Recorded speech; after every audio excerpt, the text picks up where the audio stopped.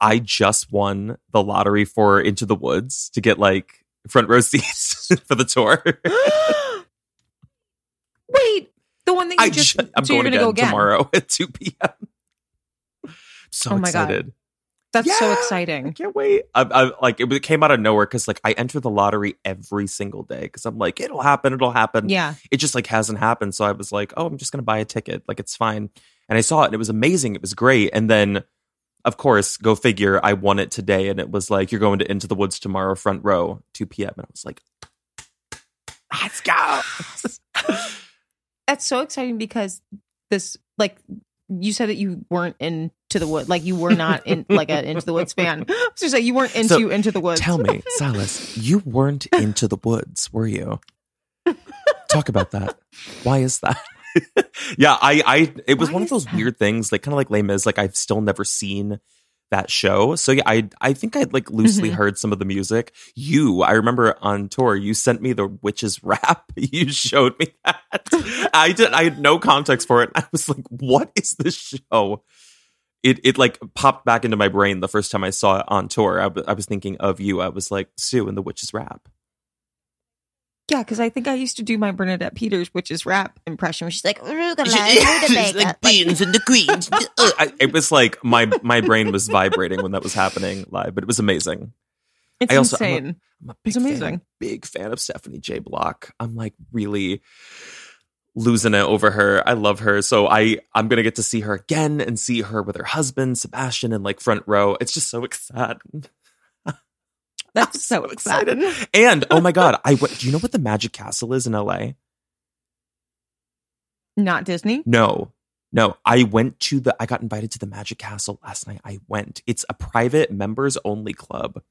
And it's a literal castle in Hollywood.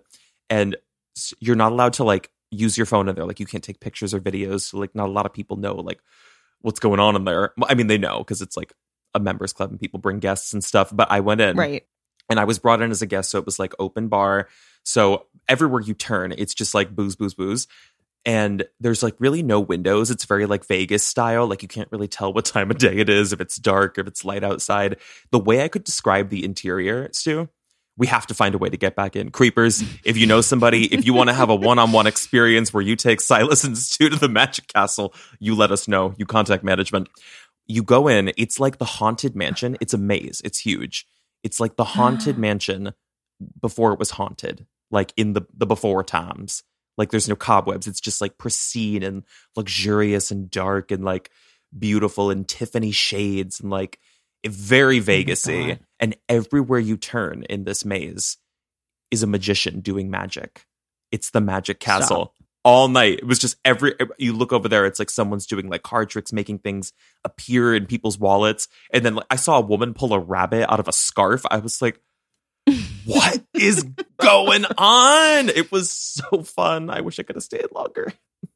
Oh my God. So like, is the clientele, can you tell like the types of people that are members there, or is it just a mixed bag? Well, they also have a really, really strict dress code. So I had to like bust out the suit and tie, and like women have to wear like heels and gowns. Like you will not be let in if you're not dressed appropriately. Oh, I love it. Yeah. So it's very like old school, and like all the women who were there who were like not chaperoning, but like guiding your experience. They look very like old school Vegas showgirl, like long gowns, huge blowouts, and they're like, come with me. Like it's so you would love it. I have to find a way to bring you there. I don't know how, but I'm gonna figure it out. I need to. So the aesthetic is like 1940s Hollywood sort of, or like even older. Well, the guy who had started like one of the co-founders, he just passed away, I think this year. Like he was pretty old. And I think they were celebrating their 60th, or I don't know if it was their 60th or 80th anniversary, but yeah, it looks like old school gentleman's club, like Hollywood, like private club, very, very like ritzy. You can tell there's an elevated clientele in there, like men smoking cigars. It's so wild. And magicians, magic. That's honestly my nirvana, is like a secluded kind of like secret place with booze. And magic. And just weird stuff happening. Yeah. Stu, some of the magic in there, I mean, some of it you're like, wow, that's a really like sleight of hand, like quick card trick. Some of it you're like, impossible. Like he was guessing. What was the craziest thing you saw? Oh God, there were a few different things. I mean, pulling the rabbit out of the scarf was kind of like absurd because we were just like, what? Like she was holding, it was a thin like satin scarf and she just like bundled it up and just pulled a rabbit out. And we were like, oh. There was a guy, he was calling up random people from the audience and he had like a little clipboard and he would like write something on it and then like zip it up in like this thing and tuck it in front of you. I sat front row and he was like, okay, he was like, think of an address that you've lived at in the past and like someone would. And literally he guessed it. He had written it, like weird stuff like that. He was like, anyone, think of a color, think of a random color. And this girl like thought of a color and changed her mind in real time. She was like, this is what she was thinking. She revealed it after. She was like, pink, no, sage green. But she like vocalized that. He had written down pink, scratched it out, sage green before she like said this out loud. And we were like, there's no way. Like it was just wild. Normally I'd be like, that gave me chills, but I'm like, ew. I don't want to know how. Ew. It's like, it was just, and the magicians were hot. They were hot. Well, they got to be, baby. You're in LA. I know. He came on those Vegas. Well, they were all like, they kind of like come back and forth from like Vegas, I guess, because some of that, they would intro them and they're like, the magic, mysterious, like whatever, from like his Vegas residency. So they just have like a revolving door of magicians. There's a restaurant in there. It was fabulous. It was fabulous. Chris Angel's just in the back, like chain smoking on his like cater waiter shift. There was something really weird. I mean, I felt like I could see Chris Angel there at any time. There was a lot of talk about David Blaine, but I don't think David Blaine would ever be at the Magic Castle. God, yes. David Blaine is wild. I forgot about David Blaine. I didn't. I'm still thinking about David. But yeah, that's what happened. Did either one of them have like a scandal? Chris Angel or David Blaine? Yeah. Not that I could think. Should we look this up? Hold on. Yeah, I can't remember, but I feel like David Blaine scandal. I was like, maybe we shouldn't do this. I was like, what if it gets dark? I was going to say it might get dark. I know. It was like, I don't want to. I know Chris Angel. I remember seeing an old video of him where something went wrong. One of his tricks went wrong. He was like trying to do an escape from, it was him against him because he was like trying to do like an old school Houdini escape under a tank and it like didn't, something went wrong bad or something went wrong with his assistant and she was like trapped in there in the tank and it's like a video of him like smashing the thing open. It's from like a rehearsal. It's like leaked footage. That scares me so much. That's like that movie, The Prestige. Did you ever see that with like Hugh Jackman? Yeah. Christian Bale. Wow, that just like teleported me back in time. That's a millennial. That's some millennial stuff. That's a millennial. That might even be older than millennial. That's like a deep cut. I know. Yeah. But yeah, that was my like my two little things, Into the Woods and the Magic Castle. I'm gonna find a way somehow. Creepers, again, if you know of a way to get us in there, because you have to be invited by someone who's like a VIP member. Right. Memberships are expensive.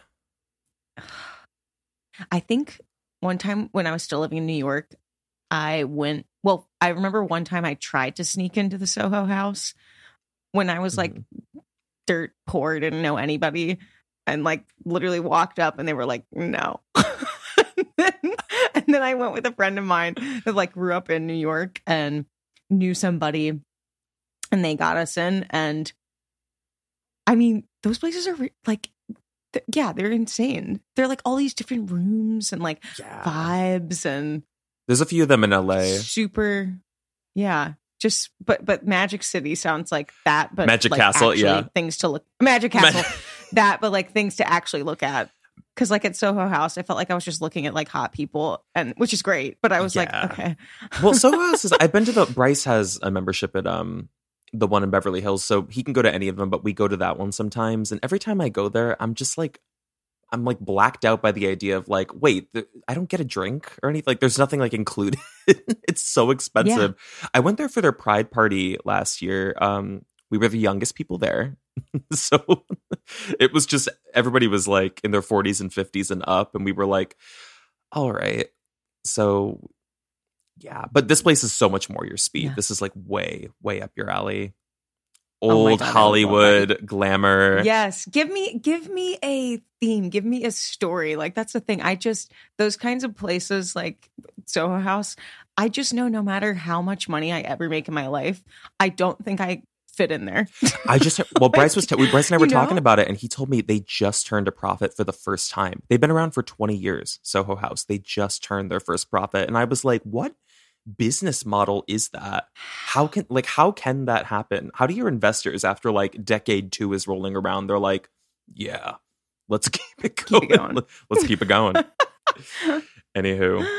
All right. Well, I should get us back on track. It's all my fault that like we got off track, but I just had to tell you those 2 things, and I wanted to share it on air with you and with the creepers. And hi everybody. Welcome back to Creep Time, the podcast with Silas, Dean, and Stu. We're back. Hi, creepers. We have a very special episode teed up. And this one is interesting because this is a story that you knew better than I did before I went into the research. I think I had seen the picture. I had maybe heard the name. I did not know the story of Natalee Holloway very well at all. How much did you know? Like, how much do you remember from like the news when it first came out? I just remember my parents having that on. Like, they knew that it was going to be on the news pretty much like 24/7. And I remember them having it on constantly.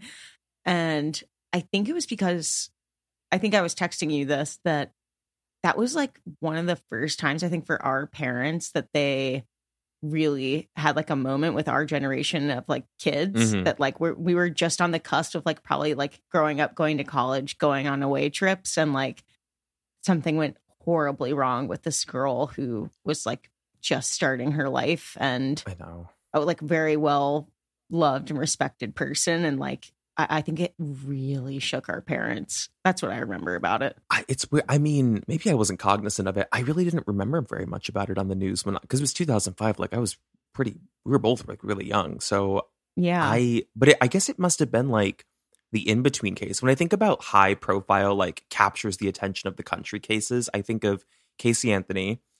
And I think of O.J. Simpson. So I guess this was the in-between, really? 2005? Yeah. Yeah, I guess so. I mean, I'm sure there are other like major high-profile cases, but this is the one that stuck out to me where I was like, that's a big story. Yeah, I always think of Natalee Holloway and like Elizabeth Smart in the same also one generation, that sort of. Took me until I was in like this like genre of true crime to like learn about. I think again I had seen pictures, but I don't think I knew that story very well either. The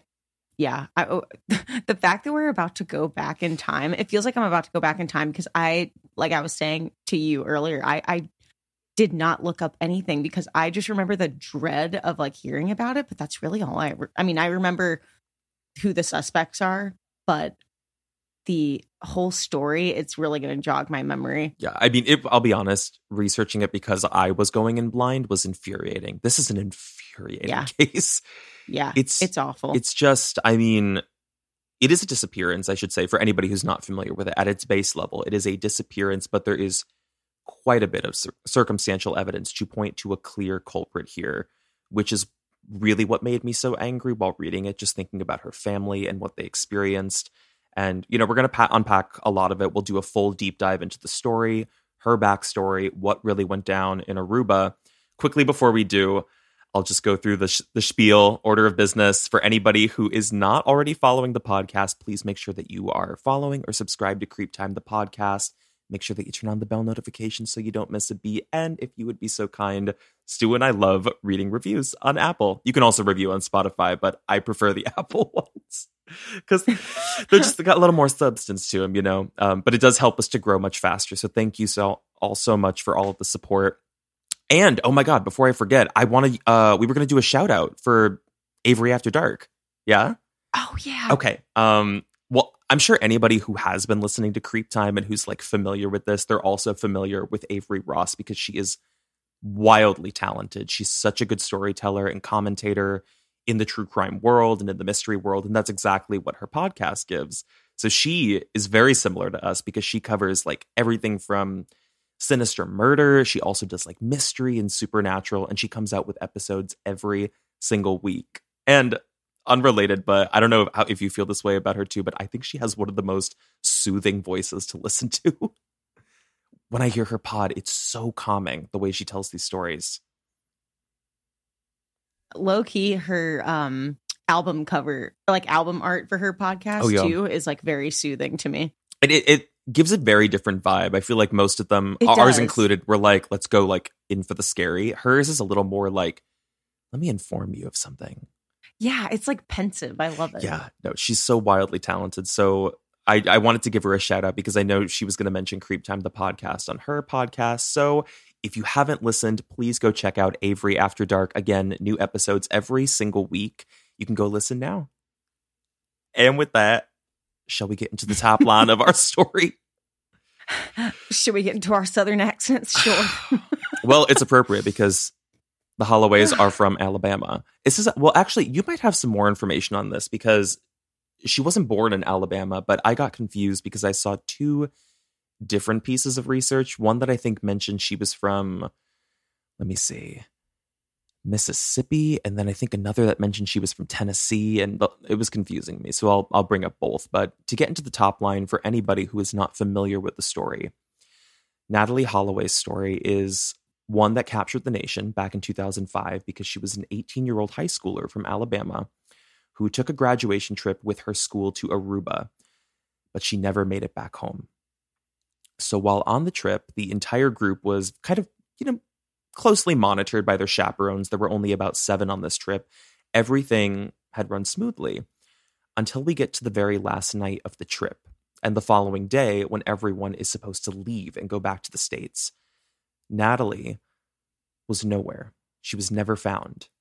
So there was an immediate investigation that started to fill in some of the gaps of this story, suggesting that Natalee had left the night before when she disappeared with 3 men from a bar who were around her age. And from there, the story gets very murky about what really happened to this girl. Would you say that's a pretty fair, that kind of encapsulates the top line horror of... That's what I remember. It's a nightmare scenario.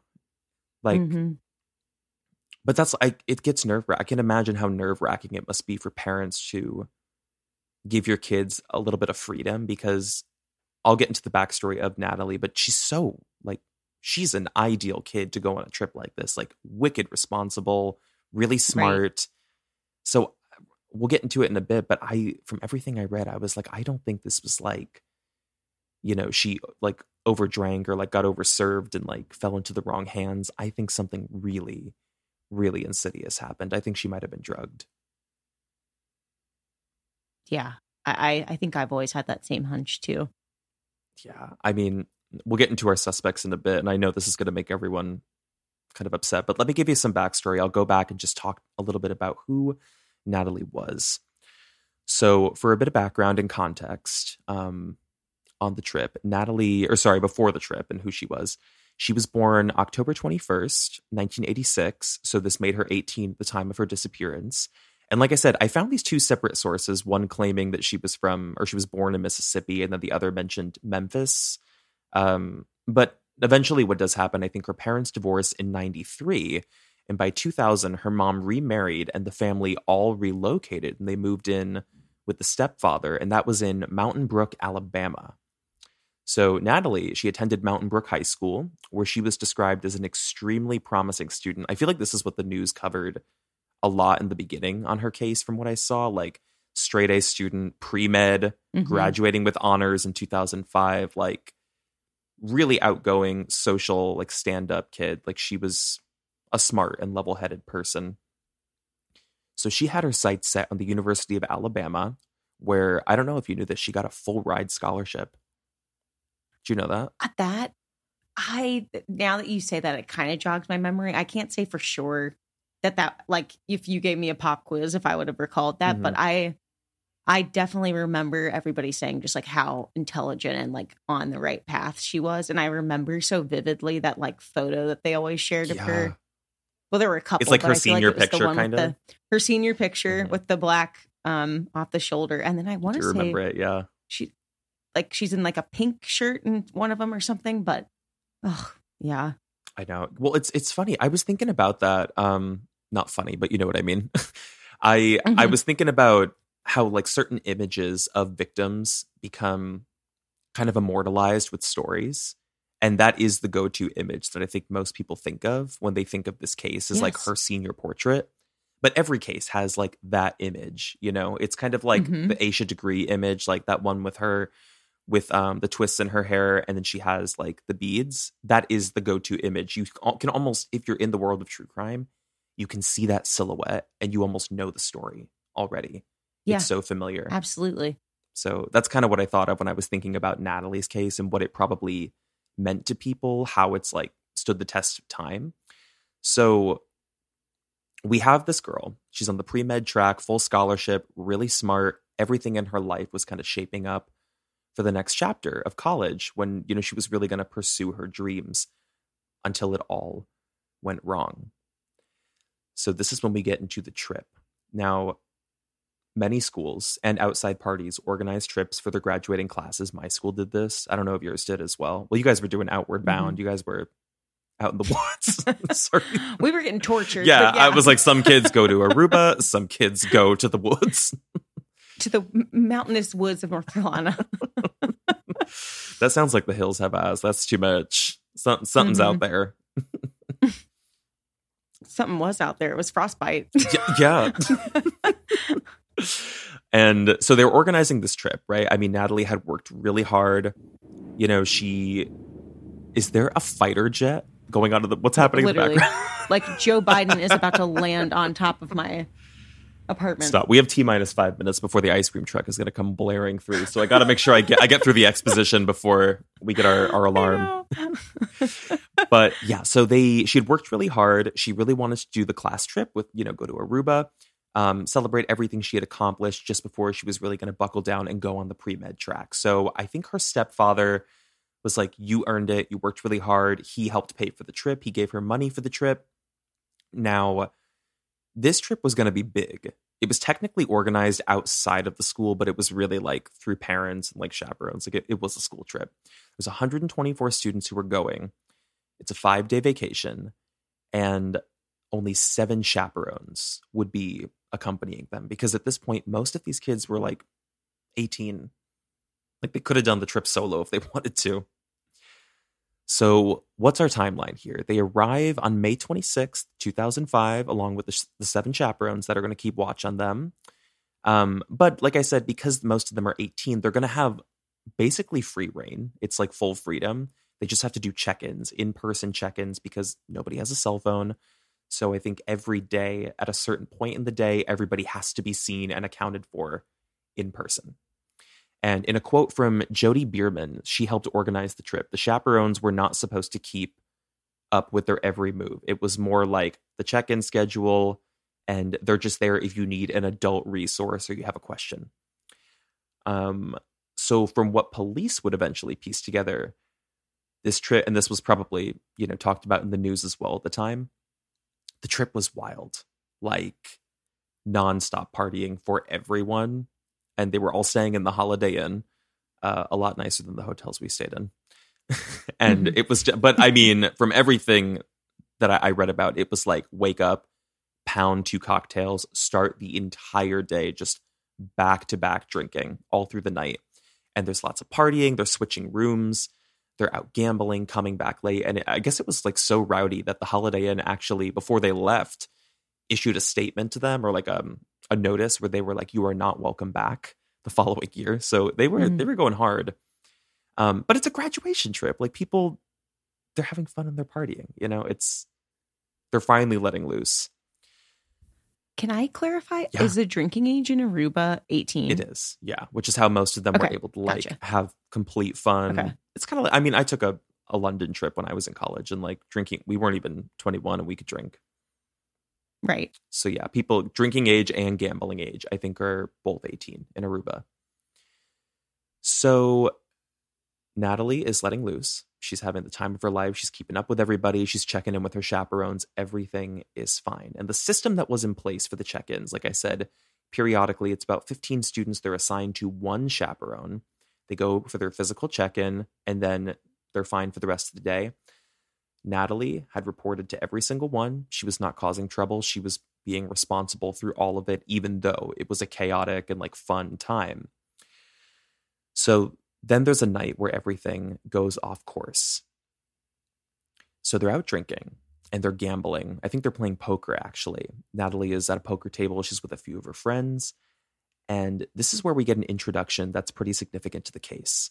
There is a young man with two other men who approaches her at that table, and he's very imposing. He's a very tall, well over like, I think he's close to 6'5". He comes to the table, starts up a conversation, and he says his name is Joran Vandersloot.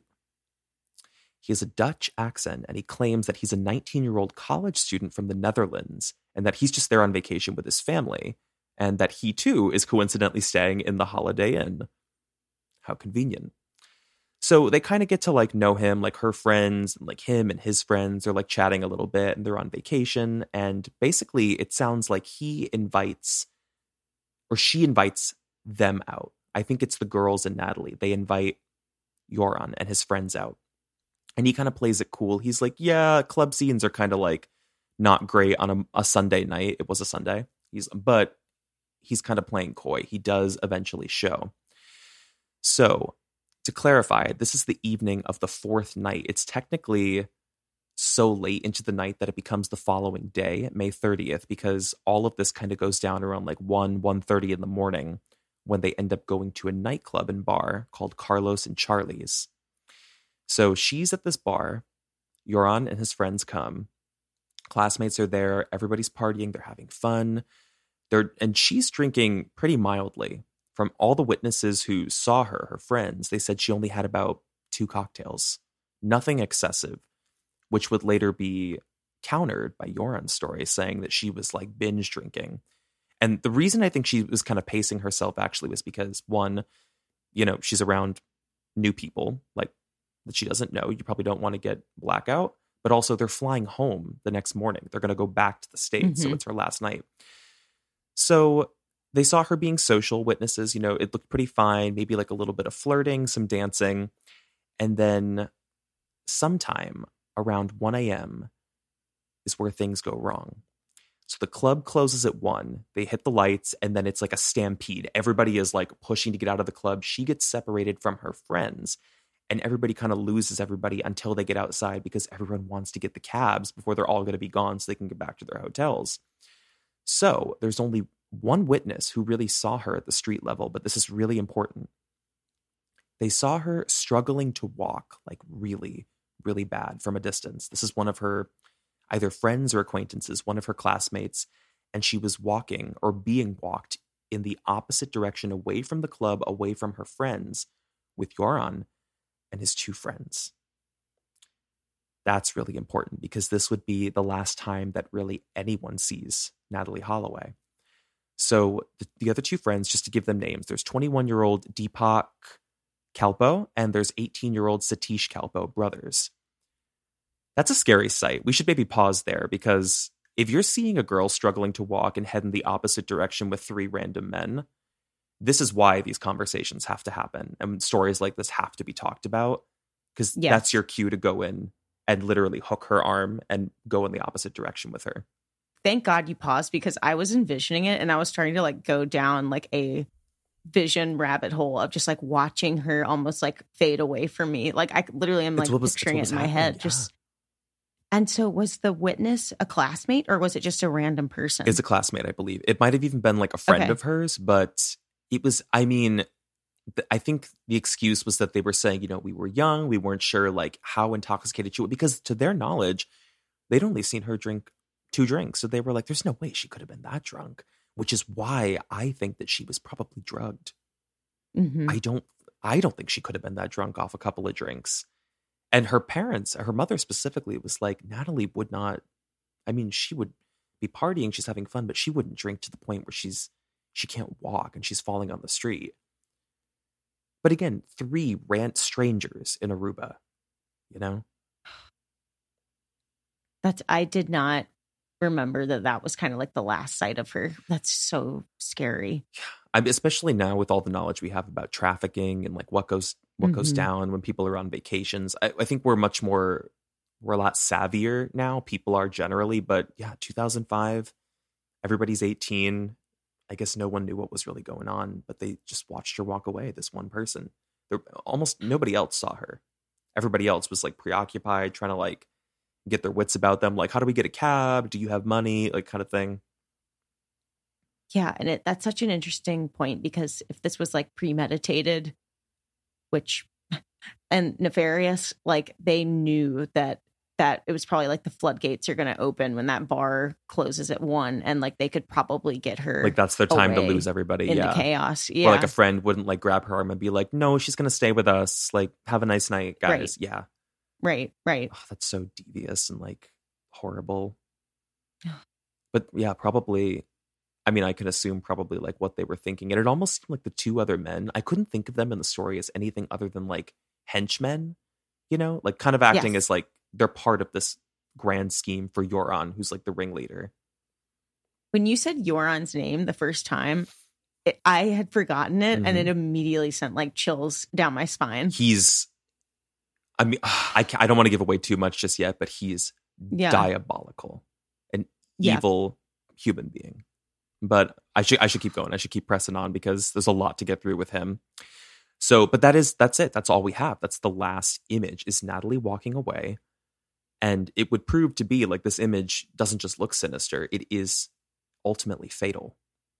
So by the following morning, Natalee is nowhere to be found. She never came back to the hotel that night. And again, everybody's going to fly back to the States that day. So the chaperones and the suite mates, they start panicking. Like it's really starting to set in, like she never came home last night. Okay, maybe she stayed out with this guy. Maybe she like, stayed over at his place. That's fine, but we have no way to contact her. And all of her luggage, her cell phone, and her passport are all in the hotel. Like she pre-packed it. Like she was clearly indicating and like ready to leave the next day. There was nothing to say like she's going to hang back in Aruba.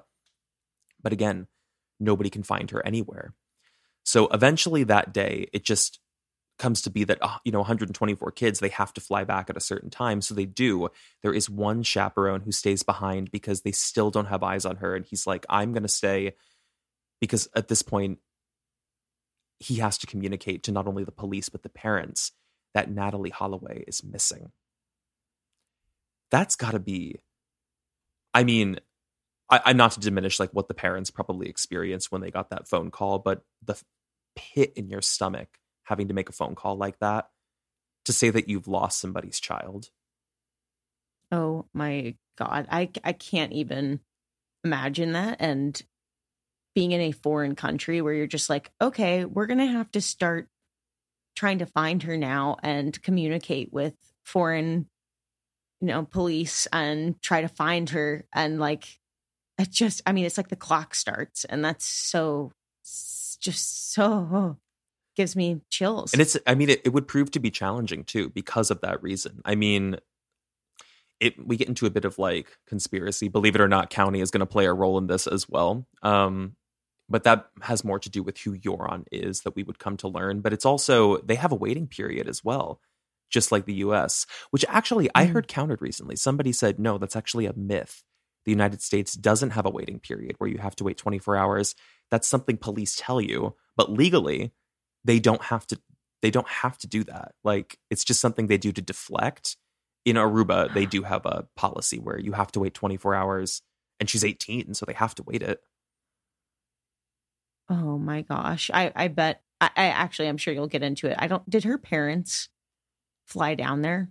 The same day. Yeah, they actually, I'll get into it in a bit, but like the second they got the call, because I think her stepfather is either pretty well off or pretty well connected, because they had a friend who actually had a private plane who was able to get them there like by that night. I think they landed by 10 p.m. or something. So I should keep pressing. Let's see. Let's talk through the investigation. Maybe that's a good place to start, because it really does start immediately, even though the police search doesn't start immediately. The second the parents get the call, it's on. Like they're there. So what do we have? Let's go back to the last time she was seen. We have the final friend and witness who saw her going in the direction with the three men who claimed to see her they said they saw her get all the way to one of their cars, and she was pushed inside of the car and then the car drove off. So naturally, we've got all eyes on those 3 boys. It's obvious. We want to know what they know.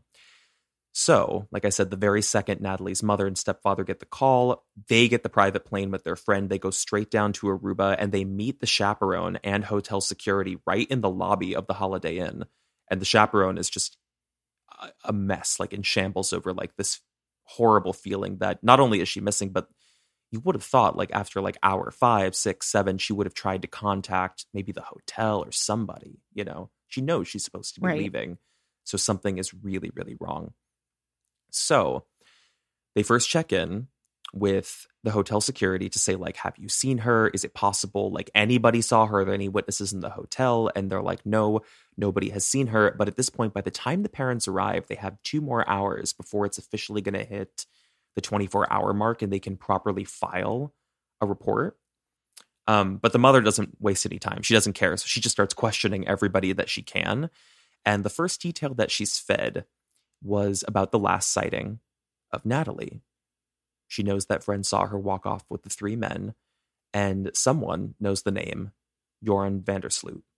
So she asks the hotel management if they recognize that name, and to her shock, they do. And he's not who Natalee thought he was.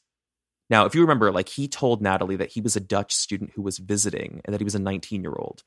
According to the hotel staff, he's a local 17-year-old high schooler, and he is the son of Paul Vandersloot, who is a high-profile attorney for the Aruban government. So the corruption's already setting in from the get-go, like that this kid is nefarious, but he's a powerful, powerful kid from a well-off family on this island. So just to tee it up, like kind of the unspoken power of this kid I was reading about, allegedly there is an understanding on the island that although he's underage, 17, he is allowed into clubs, he's allowed to drink, he's allowed to gamble. Like, people know this kid. He has a reputation. So you're already kind of getting the sense that, like, he kind of operates and that he's above the law and he can get away with a lot, which is spelling a lot of trouble for a girl that is now missing, who was last seen with him and his 2 friends. So I didn't want to jump to any conclusions, but I had my suspicions right out the gate that he's bad seed, not a good character. Yeah. And I always say, like, when they're that young and they are trying to do like sinister things, it's just like the gall. Like, I know you and I at 17, we would have been freaking out to do like anything that was not I pretty much honest. Like, even if we did it, even if we snuck out, we were like freaking out the whole time. Like, I think it's just absolutely insane to me to think about a 17-year-old, and I guess given his like entitled status, but totally to pretend to be somebody you're not and take off with a girl. Like, and have friends like clearly there horrible friends that are going to go along with this, like perpetuate the deception. It's weird. It's weird. It's so strange. Yeah, it's well, I mean, once the 24 hours are up, because she gets that name of like the Vandersloots, and the mother is going wild. She wants to go and like confront the family because she's able to get the address from a local. I think she pays a local to get the address. But at this point, the 24-hour period is actually up. So believe it or not, police actually step up to the plate and they go directly to the Vandersloots' home and they take the Holloways with them, and they knock on that door at like 2 a.m. So when I think the father Paul opens the door, he greets them. Joran's actually not there. He's allegedly out gambling with the 2 friends. So he gets called back to the home and he's there by 3 a.m. And then he gets confronted right then and there by Natalee's parents. And they like hold up a picture and they're like, where is she? Kind of thing. Like, they've already got their suspicions on him. So this is their story, because all three of them are there. The 2 friends come as well.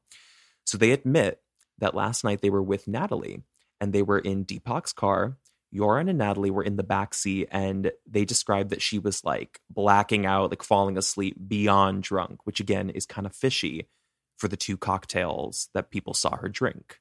You know, why is she blackout? So they claim they got to the Holiday Inn to drop her off. She got out of the car, fell, hit her head on the ground, and then they said 2 security guards at the hotel helped her inside, and that was the last they'd ever seen of her that night. They didn't see her after this. Now, Natalee's parents don't buy this straight away because the mother, one, like I said, knows her daughter, and she's like, she was there to have a good time, but she would not have been irresponsible and gotten she wouldn't be blacked out, you know? But it's possible, you know? She just thinks something is a little strange, and she immediately is already starting to suspect her daughter was drugged. But the most important piece of the story is the hotel drop-off and the 2 security guards. What do they know? Because apparently they were the last ones to see her and help her inside. So at this point, the press has already kind of like leached onto the story. Like the world is like heating up around this case, and it becomes a manhunt in Aruba to find this girl. Everybody is like pitching in their efforts, and all eyes go to the security guards because that's the most current story. That the 3 boys dropped her off at the hotel. She fell, hit her head, and was knocked out, and 2 security guards lifted her up. So we get 5 days into the investigation. And the security guards had been apprehended, but then it all falls through. So the security footage from outside the hotel is eventually obtained. Never once shows the boys getting to the hotel. Natalee was never seen. They never arrived in a car. She never fell out and hit her head in front of the Holiday Inn. Complete lie. Bold-faced lie. So this is probably, I would say, the first public instance where we start to realize, okay, the details are corrupt. There's something that this 3 knows that's not quite right. But what's odd about that is like, once the security guards are cleared, this is when we get a tell into some of the public, like, police corruption, because they're still kept in custody. Why? Everybody knows there's no footage of them doing like what these 3 boys said they did, but for some reason, police are still like instructed to keep their focus on the security guards, which seems like a deflection. I don't know. How do you feel about that?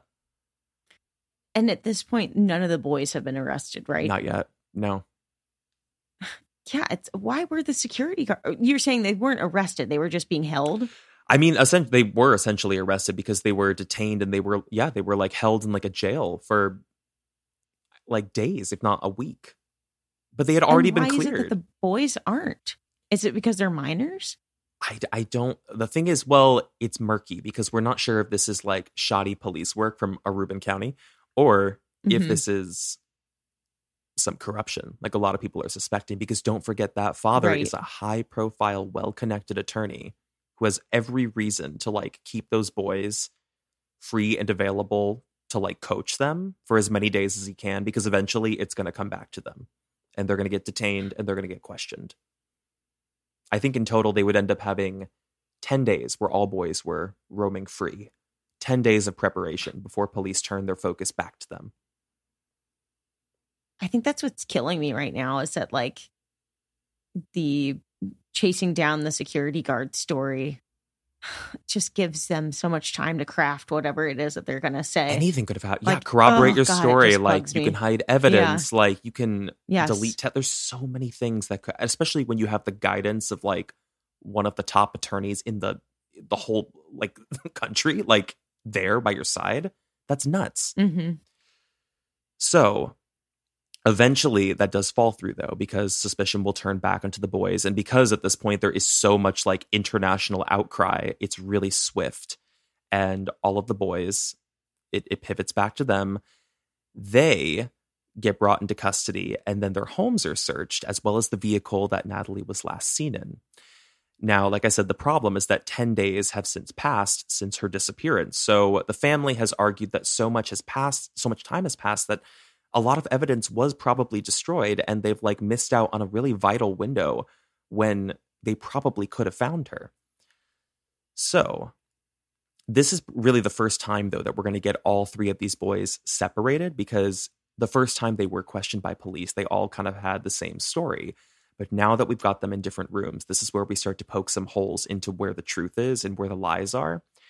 So at first, they all kind of admit, they're like, we lied about the security guards, you know, and none of that happened on that night. Now, this is where it deviates. Deepak and Satish, their stories line up, the brothers.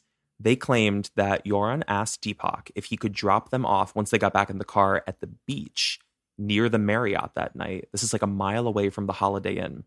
So according to the story of the brother, they dropped them off, assumed that Yoran would make sure she got home safe and everything. And that was the last time the two brothers saw her. They do not know what happened to her or what happened between her and Yoran afterwards. Now, Yoran's story is different. He claims that it's true. He asked them to drop them off at the beach, but while walking near the shore, he said that she fell asleep and then he left her on the beach and called Deepak back to come pick him up at around 3 a.m. So let's pause there because what in God's name? Left her on the beach sleeping? That's horrible. That's wretched. Honestly, if that's the best story he could come up with in 10 days, I am shocked because that, to me, that immediately signifies you are irresponsible. You don't care about people. You are unempathetic. That's a terrible narrative to craft for yourself. And also, he doesn't even have the excuse to be I was just wasted too, and so I wandered off and I lost her. It was dark. He clearly was with it enough to be escorting her. He's trying to play hero and escorting her out, and she was blacked out and we were taking care of her, and then all of a sudden you're going to switch it up and say that you just left her on the beach. Left her on the beach sleeping and got yourself picked up. Couldn't even ask your friend to take her. Yeah, and the thing exactly. is it makes him look terrible, and I'm if that's your faux story to make you look innocent, that's awful, because what really did happen was something much darker, I'm sure. Exactly. But it turns out that there's actually, once we get into some of the other witnesses, and there are witnesses who were near the beach around that time, there's no evidence they even ever went to the beach, which is even stranger. So we've got that story. He's I left her on the beach. I got picked up at 3 a.m. So we pause there, and then I'm damn, that's horrific if that were true, but it does not align with the story coming from Deepak and his brother Satish. Both brothers denied ever returning to the beach to pick him up that night. So during the search of Deepak's home, they looked through his computer and it showed time-stamped messages that were sent from him at around 3 a.m. from that residence. So that makes the whole story kind of fall through with Yoran, where he never called the brothers, they find out, and that was just all bull. So the brothers come forward. They publicly apologize for lying to police in the beginning, and they said they did so because they were protecting Yoran and were scared, which I think could make sense, especially if this is a kid who's coming from a family that could potentially cover up a murder. That's kind of like someone holding a gun to your head, and you're probably going to lie for them.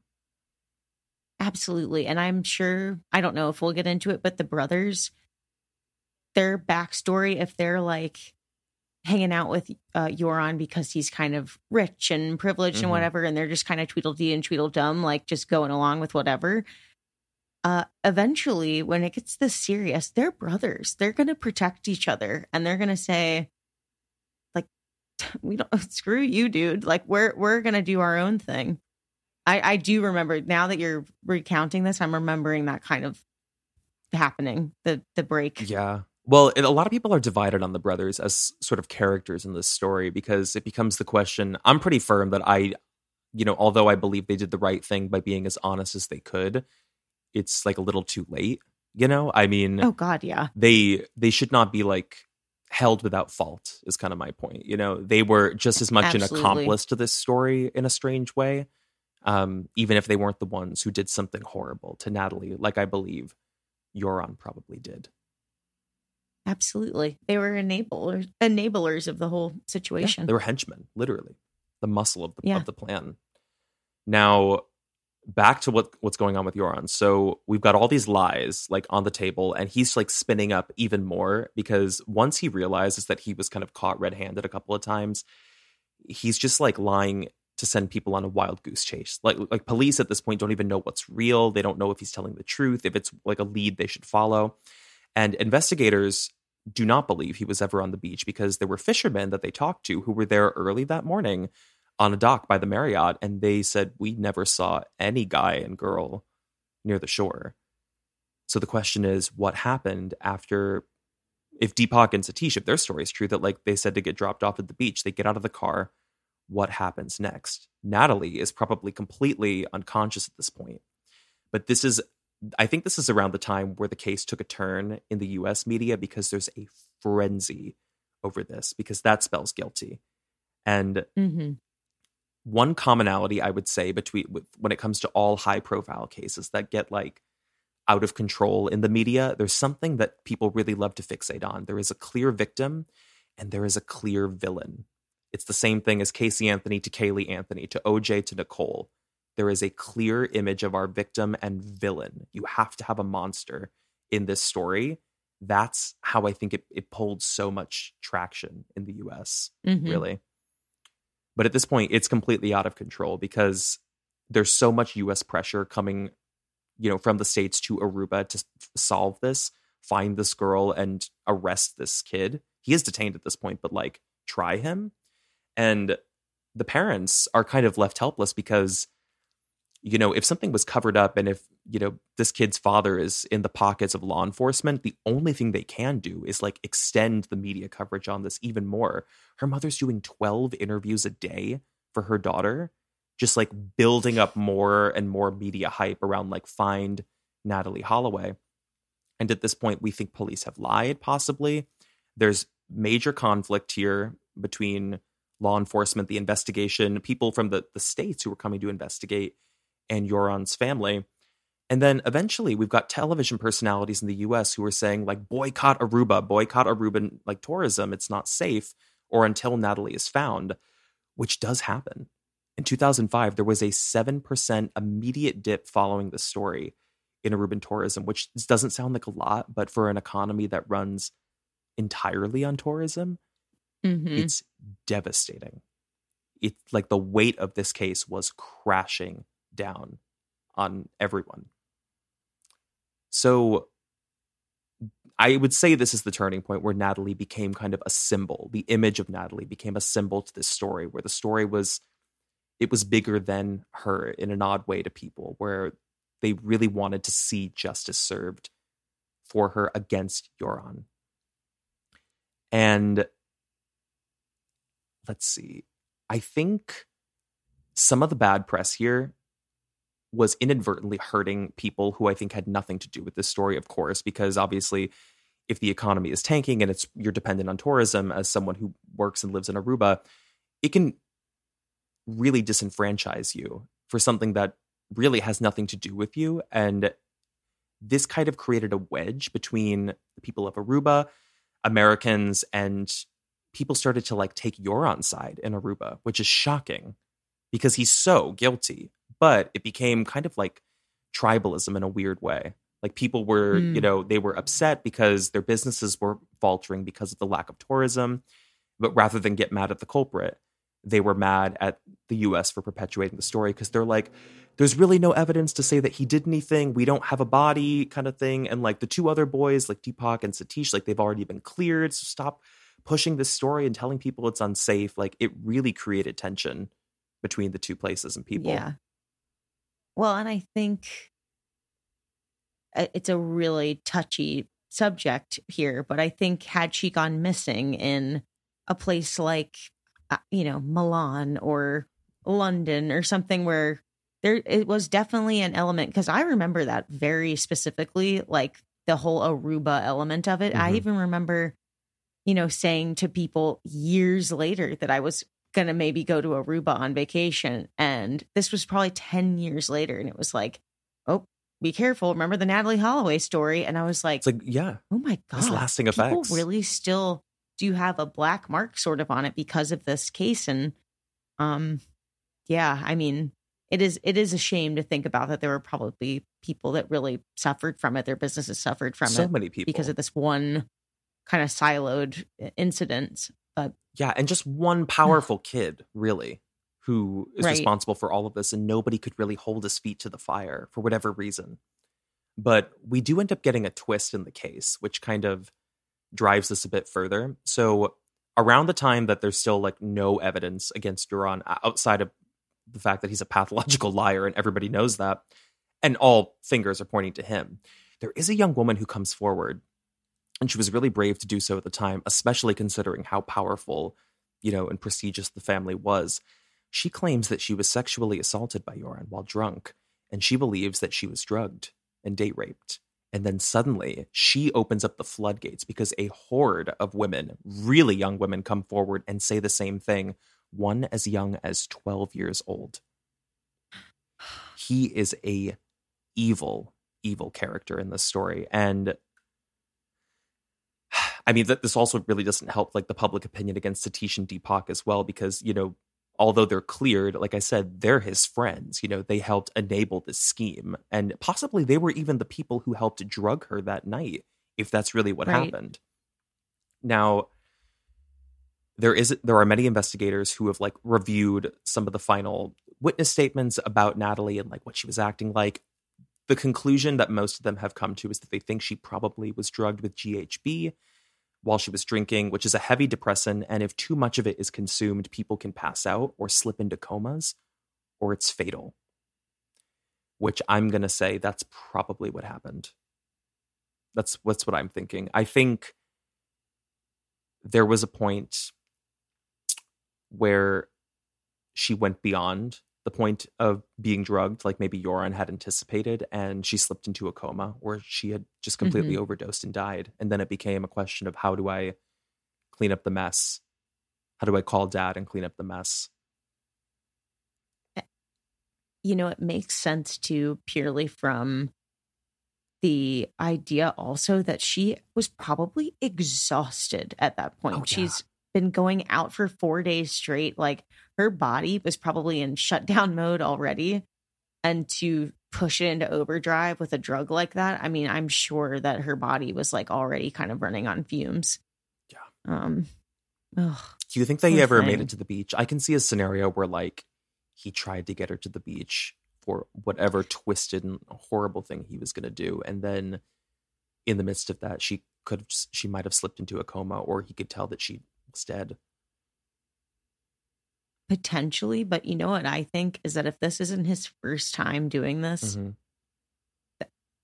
I have maybe sort of it's unfounded, but a hunch that if those are his henchmen, the brothers, and they've helped him do something like this before, they probably know exactly where they went to hang out. Do you think they might know where the body could be? Like, do you think they're still protecting I don't know if they him? know where.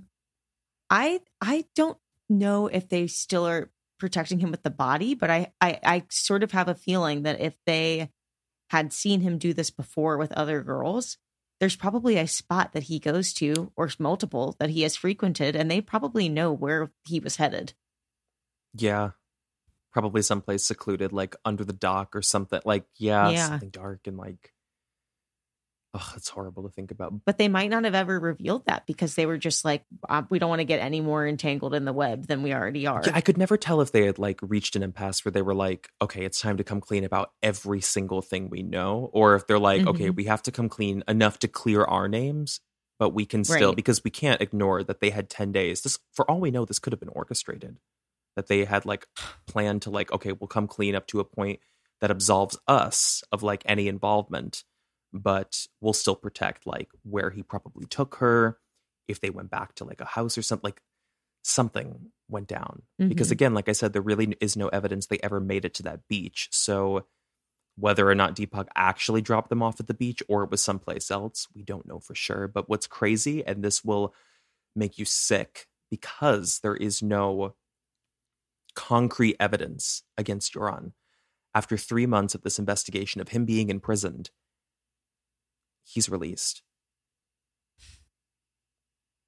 Completely released. And you know what's actually even crazier about that? During the investigation, when they were like previously interviewing Deepak and Satish, they had mentioned that Joran's father, the attorney, told them, and this is why I kind of think they were like in the mode of like, let's just lay everything on the table that we know. They revealed that he approached them in like the beginning of the investigation, the first few days after that like knock at the door, and he said, if there's no body, there's no case. So eventually that's right. That's the truth. When with a murder trial, if there's no body, it's very hard to make a case out of it. So I think, well, once that got revealed, actually, this is like a strange, like, there must be like weird animosity, internal animosity between like law enforcement. Like, clearly there's a sector that like wants to do their job or wants to appear they're doing their job in due diligence. But then there seems like there's another sector that's protecting this family and this attorney, because once that got revealed, they actually arrested the father on suspicion of hiding evidence. But again, nothing is ever found. And he's a high profile attorney who probably knows his way out of an interrogation. So with that, Joran and his father, they were both suspected to have disposed of the body, but they're both set free. And later that year, Joran, 2005, he would end up leaving Aruba and he goes to college in the Netherlands as planned, as if nothing ever happened. That's infuriating. Come on. I was just thinking that I think why it was so infuriating at the time was that they were both similar ages and like two people about to start their lives, and she got the end of the stick. Yeah. 1 hour and 52 seconds. Good. Warranted, honestly. Yeah. And like he got to start his life. And it was so unfair. Blatantly obvious that something had gone down and that was so sinister. And I think it's also one thing when young women are taken or they're drugged or they're assaulted and it's by somebody in the community that's older, and it's like maybe they had a criminal history, there was a past there, but we look at them and go like, this is going to sound weird, but like you're What? older and jaded, and like that's part of your profile. Mm-hmm. So like it's of course awful, but like expected. I think what made this so horrific was that he was, I guess, sort of shady and like had done this with other girls. So, but I don't think people really knew about that yet. And he had this like total facade of being this like entitled, rich kid, basically. Yeah, he's And somebody I you think want to that's see what go down. You want to see this Yes, person like yeah. eat it, you know, but he, Yes. yeah, And he got out. yeah, completely got away with. Well, it does get a lot darker. The aftermath of the story gets even darker, if you can believe it, because he's free. He goes to college in the Netherlands, and then 3 years would pass of Natalee's family just living with this horrible assumption back in the US, because I think after 5 weeks of like the investigation and looking for her in Aruba, they eventually went back to the United States because they were just told at this point it's not believed that we do not believe she's alive. We just don't know where she is or where she would be. But 3 years pass. They live with the assumption that their daughter is gone forever. They'll never see a body. And then Joran over in the Netherlands is running his mouth.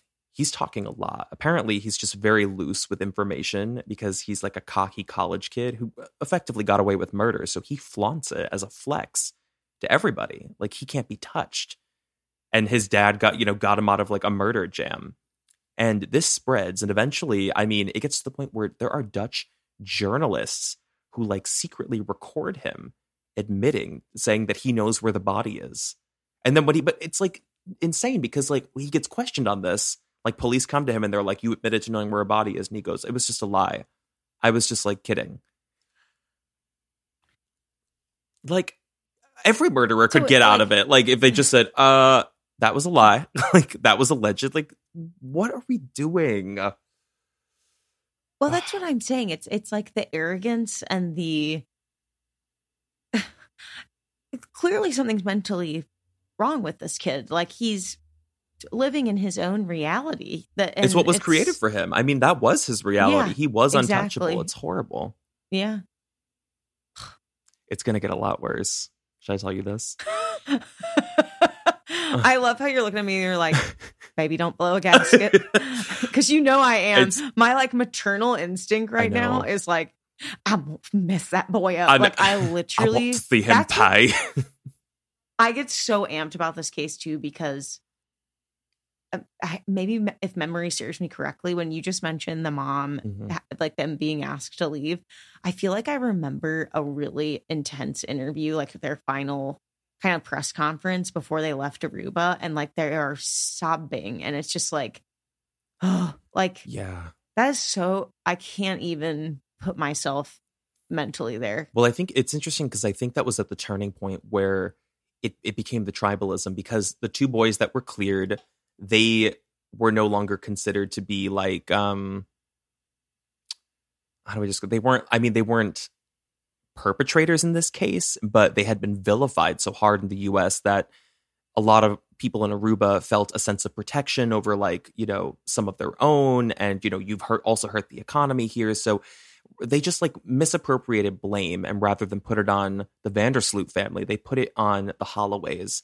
And they had like verbalized this. Many people in the streets would be like, "You overstayed your welcome, like get out of Aruba," to the family. So tensions were already running high at the time that they were told to leave Aruba. But as if the family had not been through enough, this gets a lot worse by 2010. So 5 years forward, Joran sends an email to Natalee's mother, and I think her attorney, and he says, "I know where the body is, and I'm willing to tell you if you pay me $250,000. So absurd. It's actually absurd. So the lawyer has this, and the lawyer is like, "We're going to forward this to the FBI, to our contacts who worked on this case." Now, this portion of the story gets kind of murky for me, because I think what secretly happens, it must have been out of like, their judgment was clouded, or like they were just so desperate from grief that her parents, they do wire him money. They send him $10,000 at first to get like just a tidbit of information. And he says that the body is buried in the foundation of his family home in Aruba. They wire him another $15,000. And then he follows up and he says, "I made it all up," and ghosts them. Just a despicable, evil person. And there's no consequence, as it seems, because he extorted this money from them. But the law gets murky as to who can actually prosecute it, because he's in the Netherlands when he's doing this, and it happens in the US. It's a whole thing. How can you raise a child like that is what I'm sitting here thinking. I'm assuming you don't. I'm assuming like he just like grew up doing whatever he wanted on the island and had no consequence. I don't think he was raised. I think that's how you create a monster like this. Having a terrible family, terrible father, possibly a father who like, helps you cover up a murder, probably helped you bury a body. So there's no consequence for that. And according to the story that I pieced together, Joran actually used the money that he extorted from this poor girl's family to gamble in a poker tournament in Peru. This is when it gets crazy. At this poker tournament, he meets a 21-year-old woman who is also playing in the tournament, and she wins some money. Joran invites her back to his room to celebrate, murders the girl, steals all of her winnings, and flees to Chile. He's a psychopath. He is a psychopathic killer. Now, I did not remember that. Yeah, I was like, haven't heard that one in any of like the snippets of the story, because most of it focuses on Natalee's case. But to me, that is, well, this is like the time where he is going to pay, because he flees to Chile. He stole all of her winnings, just thinking he could like blend into hiding. They do catch him. He's apprehended and they charge him. He pleads guilty. You want to know what his defense is for this murder? His lawyer puts forward that he murdered because he had been psychologically damaged and tormented by the Natalee Holloway suspicion, that the media was so harsh on him that it drove him to insanity to kill. You can't make this up. Like, it's absurd. Because that's what most people do when they're wrongly accused. They go and do the damn thing that they've been wrongly accused of. I don't think so. Yeah, this whole like self-fulfilling prophecy thing of like, the media made him a killer. Just get out of my face. Like, so eventually he is sentenced to 28 years in prison. So he is going to be released, I think, in our lifetime for sure. And he will stand trial then once he is released, he's going to stand trial in the US for extorting the money from the Holloways. So that's the plan. After the 28 years, if he gets out on good behavior early, they're going to send him to the US, and then he'll be tried there and probably resentenced. Now, we're just left with the question, after all of this, what did happen to Natalee? Of course, at this point, it is assumed that she's dead. Most likely that she was killed and then hidden at the hands of the Vandersloots. And you would think that if this kid is locked up and he really has nothing to lose at this point, the one thing he could do, the one sliver of redemption here, would be to confess and just explain what he knows, because he definitely knows where her body is. Even if it's just saying, we dropped her in the ocean somewhere. Just tell the family and give them their closure. He never does that. He still to this day keeps up the torment against the family that I know something that you don't kind of thing. And by 2012, her family closes the chapter on their grief and they have her legally pronounced dead. And the life that they had envisioned for her of a young, aspiring doctor, with this full ride, it was just tragically cut short. And, a lot of people want to see some more solve to this story. But until we have a body and until Joran or Paul come forward to say, we know something, this is where her case sits. Thoughts on that? That's everything I got. So out of all of the cases that we've done and we've been like, oh, I hope this one sees a solve. For some reason, for me, I, in my gut, want something. I will send all of my energy. Do you hear this? Sorry. I was sorry. Do you hear the trash is going wild outside? The trash guy just came. I thought it was the ice cream man being dum dum dum dum dum. Just crashes straight through my apartment. No, he's like, my music isn't working today. I need to just get your attention this way. We have really low hanging trees on this street, so when the trash truck comes, it breaks a few branches. It just sounds like a very violent ordeal when the trash man comes. He's gone now. Sorry, go on. For a second, I was like, oh my God, Silas's roommate is being so loud. And I was like, wait, Silas doesn't have a roommate anymore. I don't have roommates. That's a ghost. There's a spirit. That's a spirit. Oh, you know what? That's okay, because I needed a brain shift there. I know. I was about to get real intense. We'll do a debrief after this. We'll be able to simmer down and calm down after this. But I know. Final thoughts on that? Yeah, but I do really want this case at some level to just for those parents to have any closure with this. That is the image I think of in my mind, is the mom just sobbing in that press conference, being like, and I know that she's also very active, I think, with other disappearances now. I think she works for maybe another disappearance. She helps probably with vigilante groups and stuff. That's how a lot of families end up coping. They end up, doing advocacy work. Don't quote me on that, creepers, but I want to say that's what she does. But just the torture of this disgusting person being able to live their life holding on to that information. First of all, why do you want to hold on to that? You're that demonic. You want to hold that demon of that secret inside of you? Because he's a kid who has always gotten what he wants. And at this point, he's finally been held to task and he's imprisoned. So I could imagine in some strange, sick way, he's this is the one thing that he still gets to hold on to, is taunting the family, you're never going to know where your daughter is, kind of thing, because I know. And I'll take that secret to the grave, kind of thing. I'm surprised there isn't more of an investigation into the father, Paul, because I think he's really the brains behind this.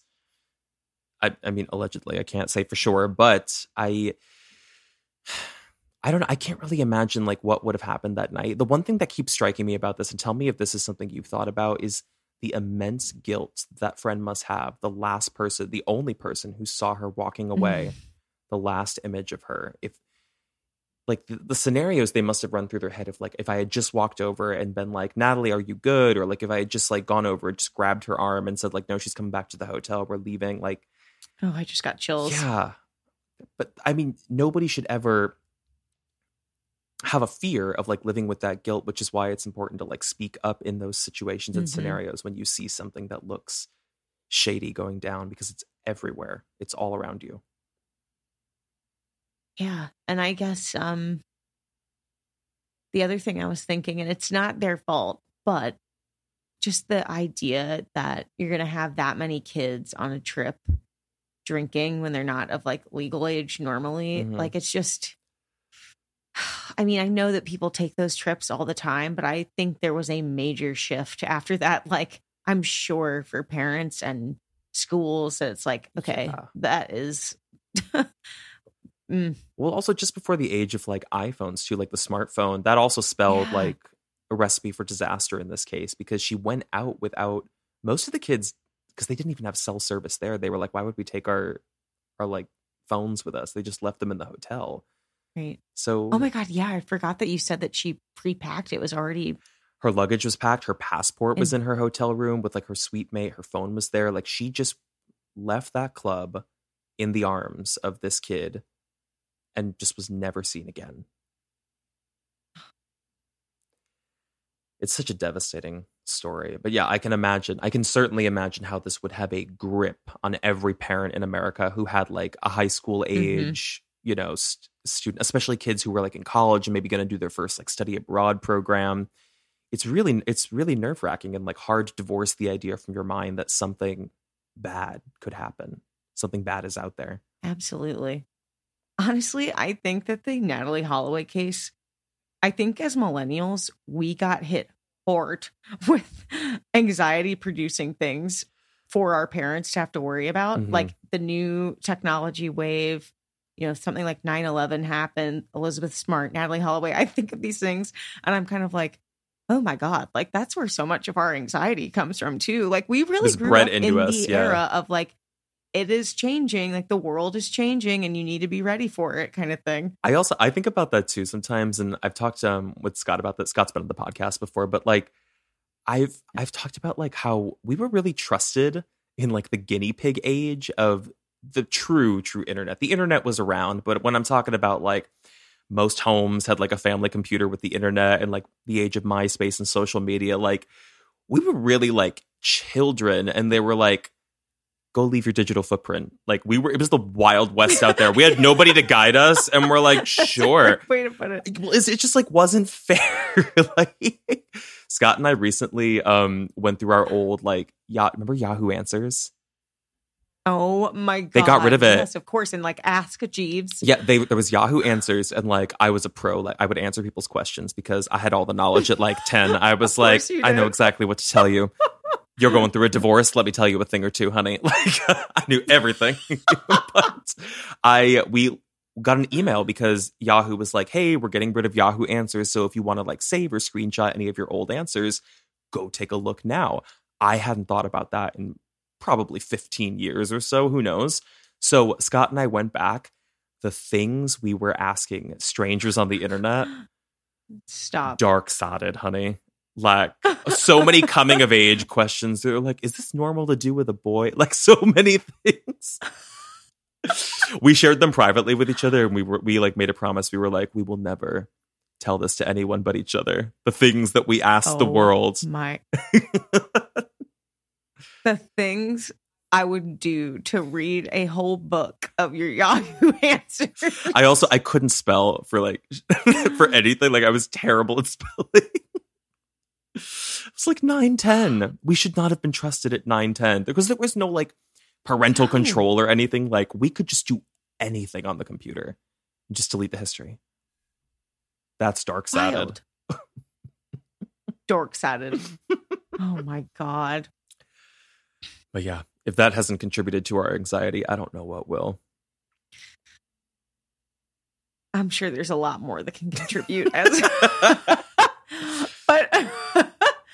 But gosh, I mean, yeah, I really do think of like this case as one of the like hallmark things of like when I was growing up, like, whoa, the world is actually scary. Yeah, it was also, I mean, not that we were close in age to Natalee at the time she disappeared, but it's shocking to see a young person disappear in the news. Like, it's scary. Yes. Yeah, that would make sense. It's like the first time you kind of realize like there's something, bad things happen to people like me out there, you know, young people. And I also think it's like from the female perspective too, that like as a young woman, like I guess I was only 12 at the time, but you see a girl that looks like Natalee that like you hear on the news, like sound bites of like, she was so beautiful. She was on her way. And like, as a girl, you're sitting there like there's so many like sinister people out there like that could do something like this to me or my friends. And, you know, it's, oh God. It's a classic trope and a really horrific story. I do hope one day, I mean, I really don't know how much more can come from an investigation at this point because it's so much time has passed, but I hope one day that family gets the kind of closure they're looking for, or they just feel that Joran has served, justice has like truly been served to him. I don't know if that could ever, it could ever equate to like having your daughter disappear forever. But that is her story. It technically is an unsolved disappearance. I told you we weren't going to have any theories on this, so this was going to like feel strange and like kind of infuriating, but I'm happy we covered this case. I'm happy I got to research it because I truly didn't know. Yeah. I did not know how deep this ran and the impact this had in the true crime world. Yeah. I mean, and just like in news in general, like, yeah, it was kind of like it was one of the first cases that I feel like I remember like 24/7 coverage on it. And now I feel like that's kind of a more classic thing, but like it was kind of the beginning of, there's, of course, true crime cases, but then there's the way they get covered in the press. And like, I remember that being, our girl Nancy was all over this one. I remember her I thought about that while I was researching it. I was like, I guarantee you Nancy did segments on this because it's right up her alley. She loves, that's the thing she latches onto. She latches onto stories that have a clear victim and a clear villain. Like, I think that's also why she was so big on the Idaho murders as well. Which I haven't seen a lot of people do many follow-ups on, but I know there are developments in that story, in that case. But maybe we should do a refresher episode and see like the Idaho case, like where everything is at now. Yeah, isn't he on trial soon? I think so, but I just want to know. I need more of the story pieced together because at the time it like dropped off, there were still things I did not understand. And I keep seeing like headlines. I can't tell if they're deceptive or not. And it said like DoorDash had something to do with it. And I was like, DoorDash? Maybe how he found out she lived there or that they lived there. Oh. And that something with like the roommate. It said like the roommate is the key to like what happened. Like lots of strange and like clickbaity headlines. And I'm not sure what's true and what's not. But we should do a second look. Oh, I would love to do a second look at that case. I was just thinking about that case recently, actually. I was thinking about when you and I were covering it, talking about like how he had come into the apartment complex, and then like as you and I were talking about it, we like nothing had come out yet. Yeah, we didn't even have a name for the guy, did we? No. Yeah, they did. Wow, that's so eerie. That's so weird to think about. But that was a case that kind of captured something similar to this, I would say, in like the 24-hour news coverage. Like News Nation, definitely, they shut down all programming and did 100% coverage on the Idaho case. They had people on the ground every hour of the day in that town. What was the name of the town again? Oh gosh. It was near the college, right? Yes. It was right by the University of Idaho, but it was near Moscow, Idaho. Isn't like Moscow. I was gonna say it's something like famous. But yes, Stu, that is all I got for you. Thank you for joining me for a Friday episode. Thank you to the Creepers for listening to a Friday episode on the Natalee Holloway case. We're going to be back next week with another. I don't know what we have on our list. What's on the docket? I know some that are on the docket. I actually don't. I don't remember what's after this one. I was gonna say. I was like, help me out because I think it's sleepwalking homicide, but I'd have to double check. We'll see. And it could be subject to change. Wait, is it Night Stalker? No, sleepwalking homicide. No. Okay. That would be a great name for him.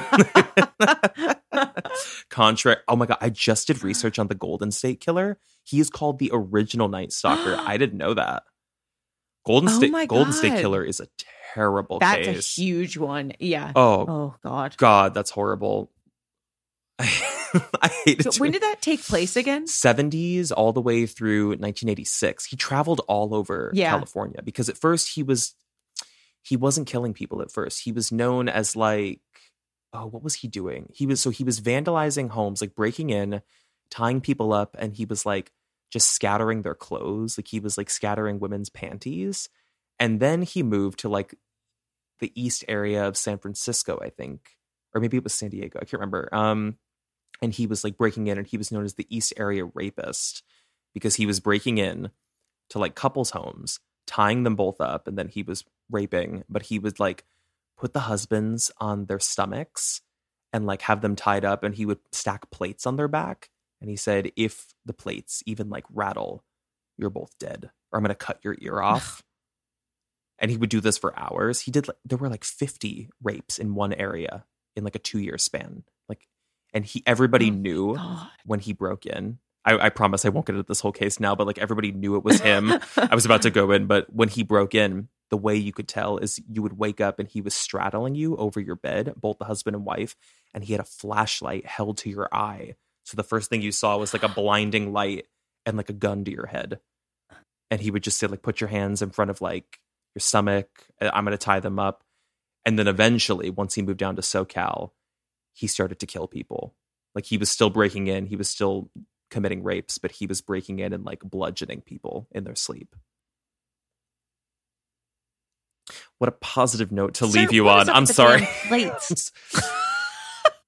You're going to leave me wondering about the damn plates is honestly what you're going to leave me wondering. That was his alarm system, because if he would tie up a husband and he was then planning to rape like his wife or girlfriend, he could ensure the husband wasn't going to get up and like try to like attack him, because if he heard the plates rattle, that was his like tell.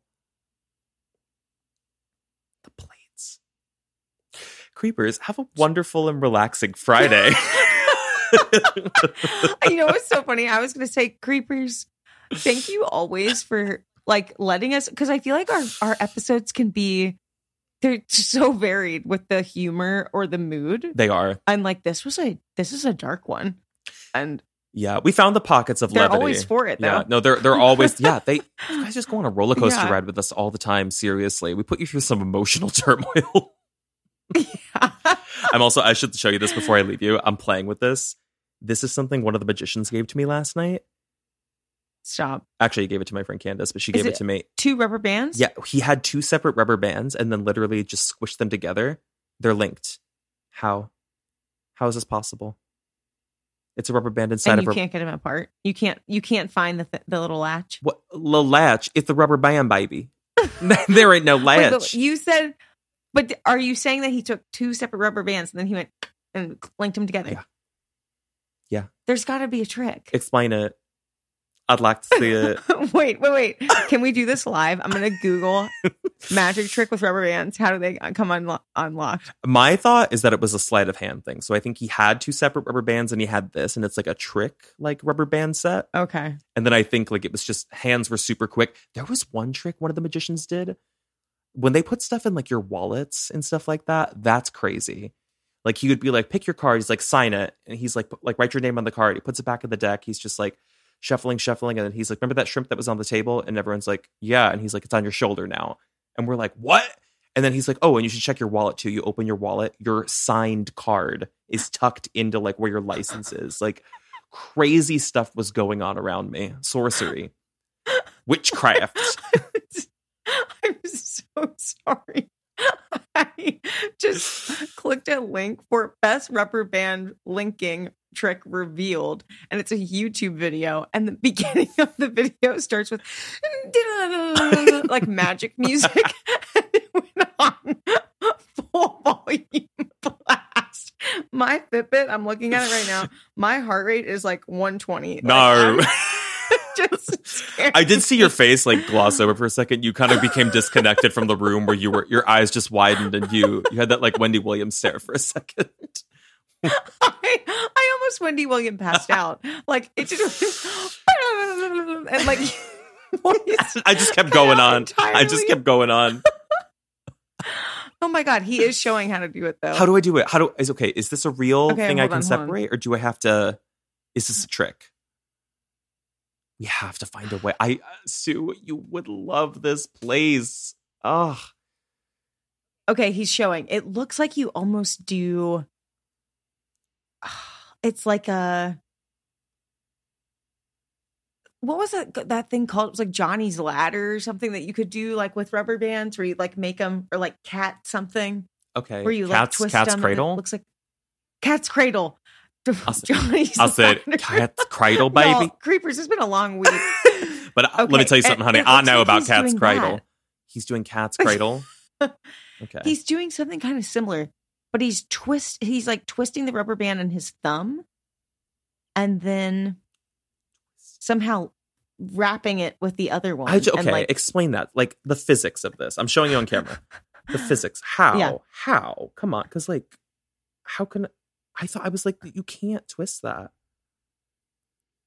It's just stuck in there. Do you see what I'm saying? Like, it's... I don't know. Yeah, I see. This has to be a trick. There's no way that he like actually connected these. I won't believe that. Although one of the women who was like one of the illusionists, she was up there and she was doing this thing with like these two metal circles, I guess. I don't know, where they were like hard, but she would like link them constantly, or like she would turn around and like they were both on her neck somehow, like and they were like attached. It was crazy. The things I was seeing. It's so crazy to me because I still don't understand like where magicians go to like get mentored to like learn the tricks. A lot of them they like get privately mentored. So like a lot of like the working ones who work for like corporate events and they work in Vegas and they travel and stuff, like they'll have mentees who like reach out, I guess, because there were in the basement is where they put some of their like developing magicians. They're like younger kids who are like in their 20s and like really good, but like you can tell they're like working up and like building up their presence with an audience. That's where we're going to be when we do a gig at the Magic Castle. That's right. Oh my God. Creep time, one night only at the Magic Castle in the basement. I would love it. Oh my God. If that could be like one of our first lives.